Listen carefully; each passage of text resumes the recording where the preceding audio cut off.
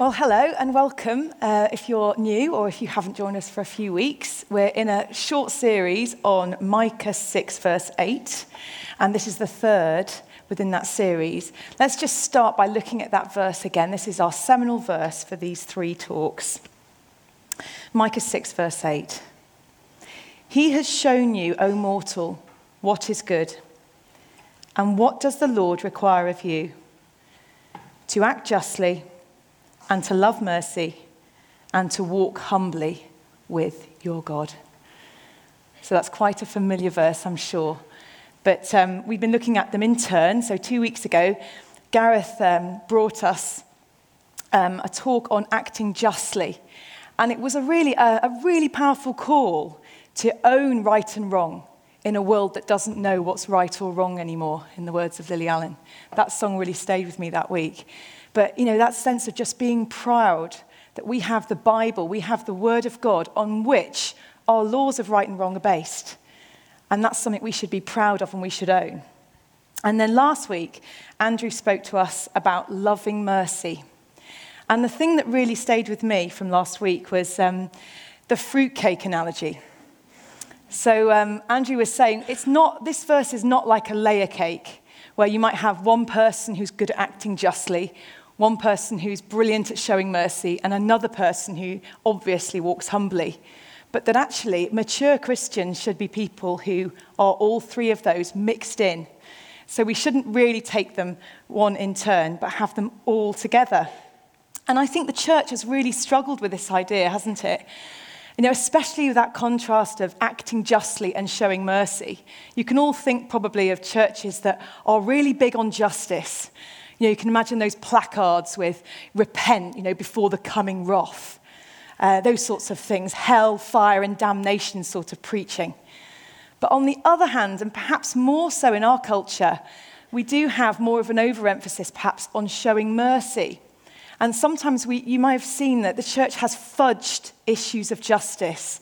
There's been many church leaders, haven't there, been coming under scrutiny recently for allowing issues of child abuse to go unnoticed, undealt with in their churches, in their parishes. And that is unjust. And that's not the person of God. That's not the character of God. He is both acting justly and loving mercy in one. And I thought it was a hugely powerful moment last week when we just meditated on the cross. And I think it was something we needed to hear, was that on the cross, it wasn't that God's mercy trumped his justice. It was perfectly just and perfectly merciful, all together. And that's because God came in human form. It was him actually undergoing his own justice, suffering under his own wrath. He drank the cup of suffering. He drank his own wrath. And that is justice. But what motivated that was the great mercy of God. He wanted to show us mercy. So it's really important not to think that God's forgiveness is a sort of brushing sin under the carpet, or turning his back, or forgetting sin. He didn't. He paid for it perfectly with his sacrifice. So it was completely mixed together. And that's why the fruitcake analogy is so helpful.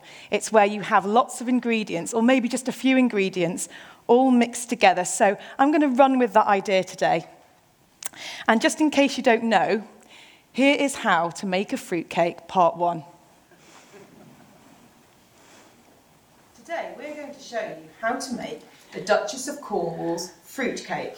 It's really delicious and extremely easy. First, you brew a cup of tea in a mug with 2 tea bags. Other brands are available. Pour it into your bowl, tea bags included, and discard. Here I have my chef, Gilberto. No. Gilbert is going to pour in 1 bag, 500 gram bag of mixed fruit, including peel. Go slowly, Gil, so it doesn't slop. Good man. Wonderful. I did it. Great. And this is my other assistant, Lorenzo. Say hello, Lorenzo. Hello. Lovely. Now, can you add half a mug of light brown sugar? The recipe says 1 whole mug, but I just use half. Tip it all in, Loz. Wonderful. And stir. Yeah. And all that's going to happen is that tea is going to soak into the mixed fruit and the sugar overnight. So tomorrow it will all be absorbed Mommy. and we'll be ready to bake a delicious fruit cake.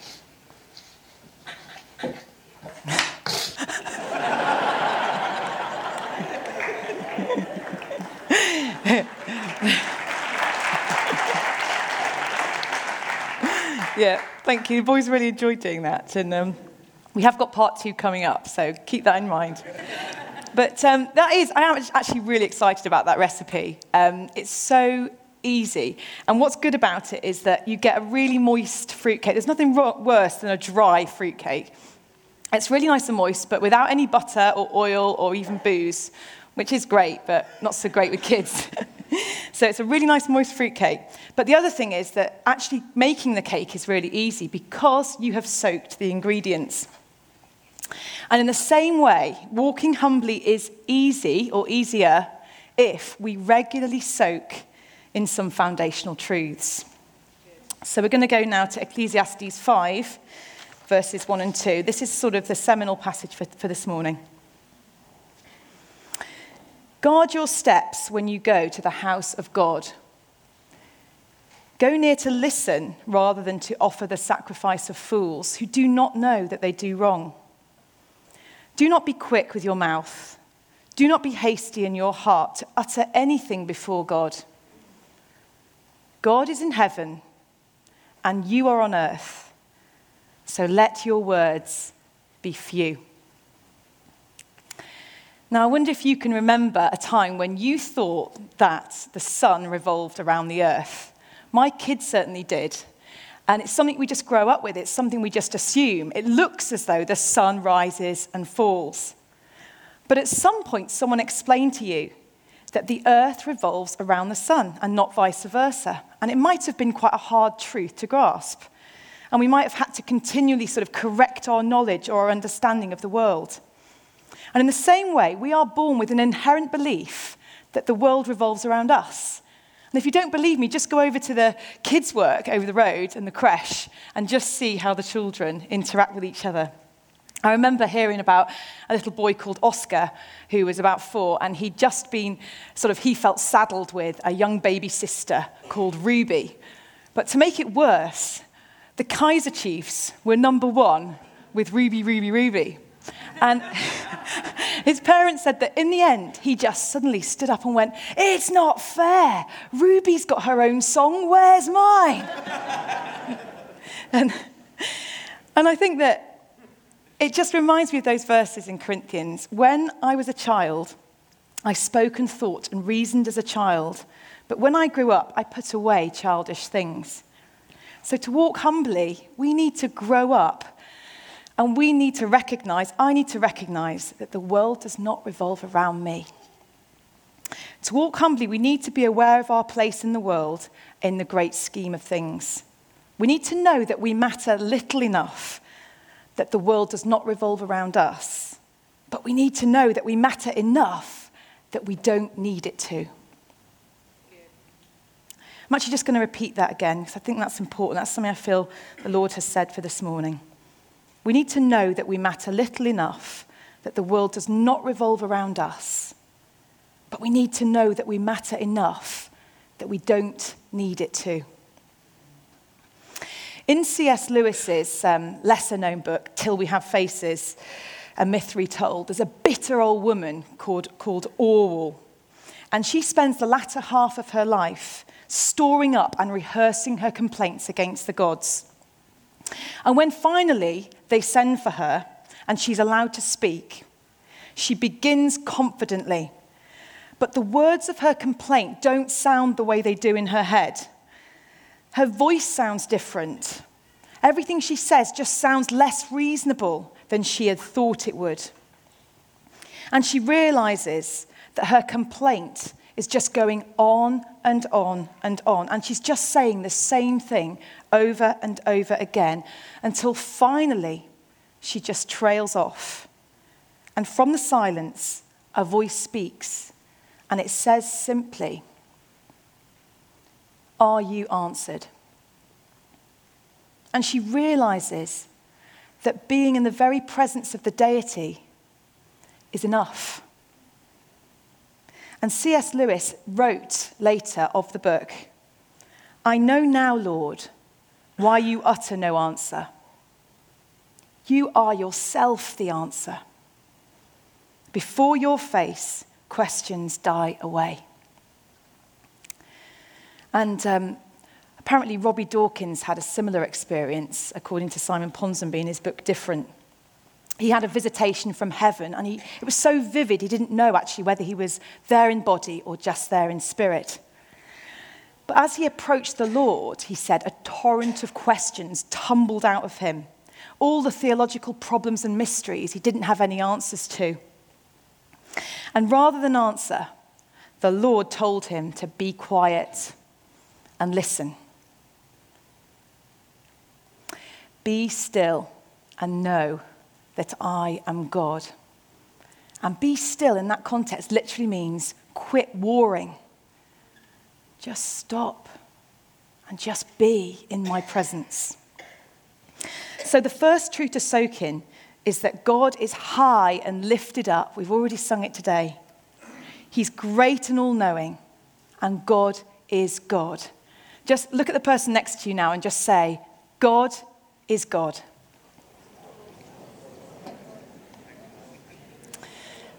So that's our first ingredient for soaking the fruit today. And the second ingredient is this simple phrase, we are human. And to believe that, we just need to remind ourselves about how we were made. Genesis 2, verse 7. Then the Lord God formed a man from the dust of the ground. He breathed the breath of life into the man's nostrils, and the man became a living person. We were literally made from the dust. And God reminds us of this truth in Jeremiah, where he says, Israel, you are like the clay in the hands of the potter. And in that same passage, it says this, the pot he was shaping from the clay was marred in his hands. So the potter formed it into another pot, shaping it as seemed best to him. That's the prerogative of the potter, isn't it? To shape and reshape the clay. But boy, is it painful when you're in the hands of the potter. It can really hurt. And yet, we are in good hands. Those hands that form us hold us lovingly, gently, firmly. It's all for him and his glory, and it's all for our good. We can be really reassured about that because Scripture is full of the reassurances that we are in good, loving hands when we're being reshaped and reformed. I think of verses like, a bruised reed he will not break, a smouldering wick he will not snuff out. He will take our weakness, and if we let him, he will form it into something wonderful for his glory. I mean, he's counted every hair on our heads, hasn't he? He gathers us under his wings. So if that's you today, if you are on the potter's wheel being shaped or reshaped, just be reassured that the hands that hold you are loving hands of glory. And if you are going through trial, well, our companion in suffering and walking humbly through trial is Job. Here's the very first verse of the book of Job. In the land of Uz, there lived a man whose name was Job. This man was blameless and upright. He feared God and shunned evil. I mean, Job just had everything thrown at him, didn't he? Disaster struck. His business was destroyed. His children were destroyed. Disease came upon him. He was covered in all sorts of horrible sores. His friends came to comfort him, but really just made him feel worse. And even his wife said to him, his wife said to him, curse God and die. But he refused to curse God. He refused to blaspheme against God. And he refused to give up on his relationship with God. I mean, he gave God quite a tough time. And he basically ended up saying to God through chapters and chapters of reason, God, life's not fair. Why? And finally, in chapter 38, God replies to Job. And you can follow this passage if you like in your Bibles. It's Job 38, 2-7. This is what God says in response to Job's complaint. Who is this that obscures my plans with words without knowledge? Brace yourself like a man. I will question you, and you shall answer me. Where were you when I laid the earth's foundation? Tell me if you understand. Who marked off its dimensions? Surely you know.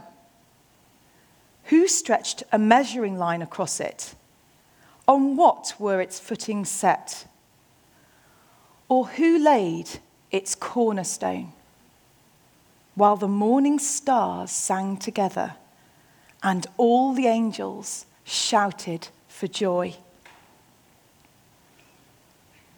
I mean, what's God saying there? I think he's basically saying, know your place. Know your place, Job. Contemplate my greatness. And if you want to spend a bit more time today contemplating God's greatness, I'd really recommend that you read the whole of that section, chapters 38-41. Job's response to this speech from God is to say, surely I spoke of things I did not understand, things too wonderful for me to know. So what's happened here, I think, is that Job has got lower and God has got higher. And it's that space that we want to occupy this morning. That space of recognizing how high God is and how low we are in comparison. So Job shows us how to walk humbly through trial. God is in heaven and we are on earth, so let our words be few. So they're the two things to soak in this morning for our fruitcake, if you like, that's soaking in. And we're now going to go on to part 2 of how to make a fruitcake. And just warning you, this is the uncut version. Hello, well, it's the next morning. We've soaked the fruit overnight, and now we're ready to finish off the cake. And it's very simple. First, you take out the 2 tea bags that have been soaking in the fruit overnight, discard those, and then you very slowly add 1 mug of self-raising flour. Go out, put it in slowly, sweetheart. Buongiorno. Brilliant, well done. Oh, you're in a good mood today, love. Ready for school? Right, now Lawrence is going to add 1 beaten egg. So Laurie, can you choose an egg from the egg pack there, please? There's only one. There's only one, so choose that one. Perfect. And tap, tap, tap. And then 2 thumbs in. out. Oops, that's okay. And give it a nice beat, Laws. Off you go. Beat it up. But look at that. Yeah, get your arm out of the egg. Arm out of the egg, love. I need a that one. Okay, good darling. We'll get you some kitchen roll. And Today, she's crazy. mess. Nuts. We're still going. No, I don't want that bit in there. Well, we're not doing it again, so let's carry on. This is... Just stop it and do it. So, we've stirred in the flour, and now we're going to add the beaten up egg. Oh, Laura, you've beaten that really nicely. Well done. Pour it in. That's wonderful. Bonjour. And Gilbert, you give that a big stir. Bonjour, sister.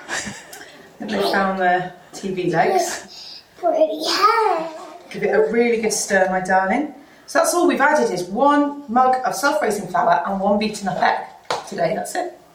We give it a really, really good stir, get right down to the bottom where some sugar might have gathered, Gil.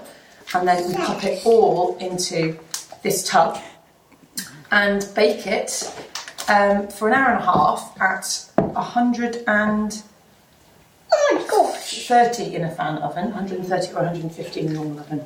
Okay, Gil, that's brilliant. So big stir, pour it all in, bung it in the oven, and you can have a delicious fruitcake to enjoy later.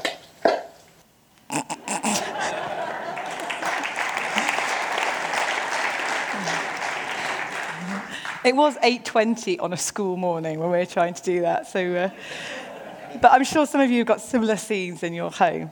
I really wanted to tidy it all up, but James said, no, just show it as it is.